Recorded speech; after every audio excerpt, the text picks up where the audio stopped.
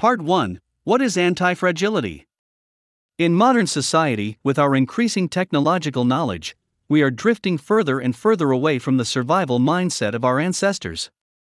Our lives may seem safer and more comfortable, but we are facing more unpredictable and escalating risks, from large such as the September 11th attacks, the financial crisis, and the COVID-19 pandemic to local ones like the death of a family member or inclement weather.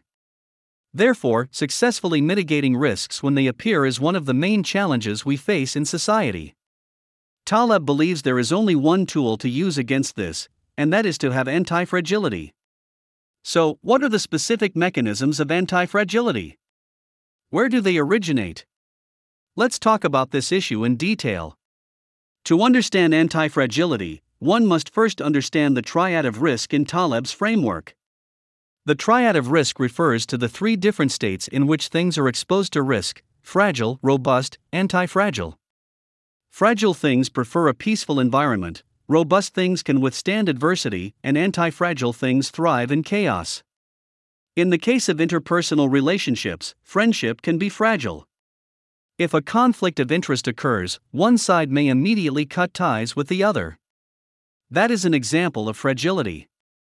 In a romantic relationship, two lovebirds that are obsessed with each other to the point of codependency can be indestructible. Obstacles from parents or society only makes the couple ignore each other's weaknesses and faults. That is antifragility in action. Family bonds sit in between the two opposite ends. Blood ties will not alter because of anything that happens, that is robustness. In reality, we can see the triad of risk in all fields. Fragility and antifragility are two different phases on the same spectrum. In the case of individuals experiencing significant disasters such as an earthquake, a car accident, bad luck in romance, or loss of a loved one, some will suffer from post-traumatic stress syndrome, while others will grow and become stronger following the trauma, gaining post-traumatic growth.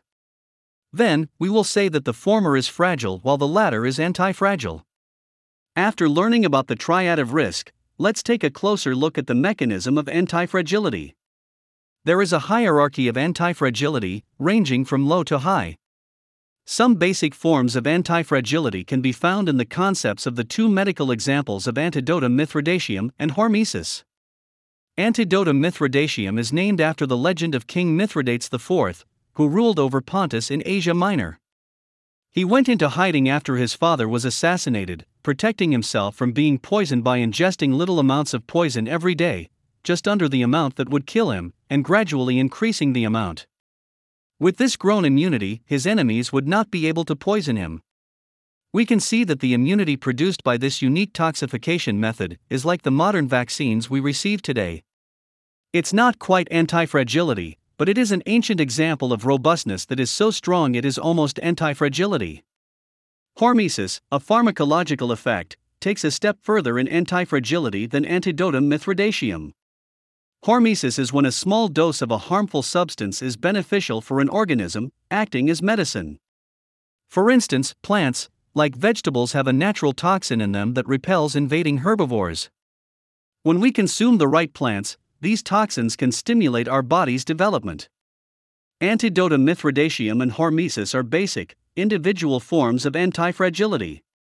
That is because the subject derives very limited benefit from them. In addition, once the external affliction exceeds a specific dose or extends to other areas, it will be detrimental to the subject. There is also a higher level of antifragility that is called systemic antifragility, with a wider reach and impact. We can comprehend systemic antifragility through the antifragility of humanity. Relatively speaking, each individual's life is fragile. Drastic environmental changes or sudden illnesses can debilitate some individuals or even claim our lives. But after a disaster, there are always individuals who survive and continue to procreate. In this way, the surviving individuals pass on their genes to their offspring, which then acquire traits that can adapt the environment better. As such, from an individual perspective, one person alone is vulnerable. But under natural selection, the favorable genes are preserved and passed on to future generations, so the future humans in turn become more resilient and possess a biological level of group antifragility.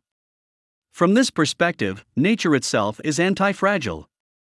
Even if nuclear weapons can wipe out most life on Earth, some microbes will emerge from the rubble and evolve into new life forms. Antibiotic resistance also reflects the antifragility of bacteria. While some of the bacteria are eliminated when antibiotics are applied, those that survive will become increasingly tenacious. Now that we've learned about systemic antifragility, let's revisit the hormesis concept that we mentioned earlier. You'll probably realize that it's also a kind of systemic antifragility. How so? The human body is a complex biological system. When something dangerous invades this system, but loses the fight, the weaker cells are replaced by stronger ones, and the body improves as a result, like chemotherapy to treat cancer. With an understanding of different levels of antifragility, let's further explore the source of fragility, antifragility, and robustness. The conflict that acts upon something and tests whether or not it is antifragile originates from a combination of volatility, randomness, and stressors. So let's think about evolution. If an animal has 10 offspring in a stable environment, all 10 of them might live to adulthood, but they might not know how to survive hardship. If that same animal has 10 offspring in an unstable environment, if, for example, food is high up in trees, the offspring who can't climb the trees will die, but the stronger ones who can will live. The surviving offspring reach adulthood and have children of their own who are also strong enough to climb trees. The unstable environment makes the antifragile, rather than the peaceful and easy life. Here's an example from daily life which might be more relevant to you. Suppose a husband has a stable job that allows him to arrive home at 6 p.m. every day on the dot. If he is 5 minutes late on any given random day, his family are likely to worry that something bad happened to throw off his routine. But if that man worked at a job where he didn't have a set return time, instead coming back any time between 6 o'clock and 7 o'clock, the family won't worry as much when it is 6:30 and he is still not home. The family has gained antifragility from his irregular hours. Antifragility is better understood as the product of stress. For example, skilled workers are, to some extent, more antifragile than civil servants. Because civil service positions are generally stable, they do not have the pressure of constantly acquiring new knowledge to meet the challenges of a changing environment. For that reason, their jobs contain lower risk.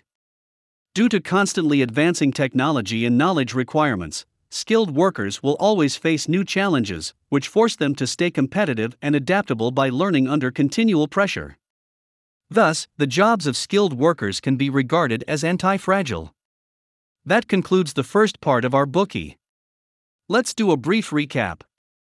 To understand antifragility, one must first understand the triad of risk: fragile, robust, and antifragile.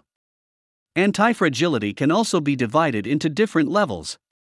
Elementary forms of antifragility include antidotum mithridaceum and hormesis, while a higher level of antifragility is systemic antifragility. Regardless of the level of antifragility, it all stems from randomness, volatility, and stressors.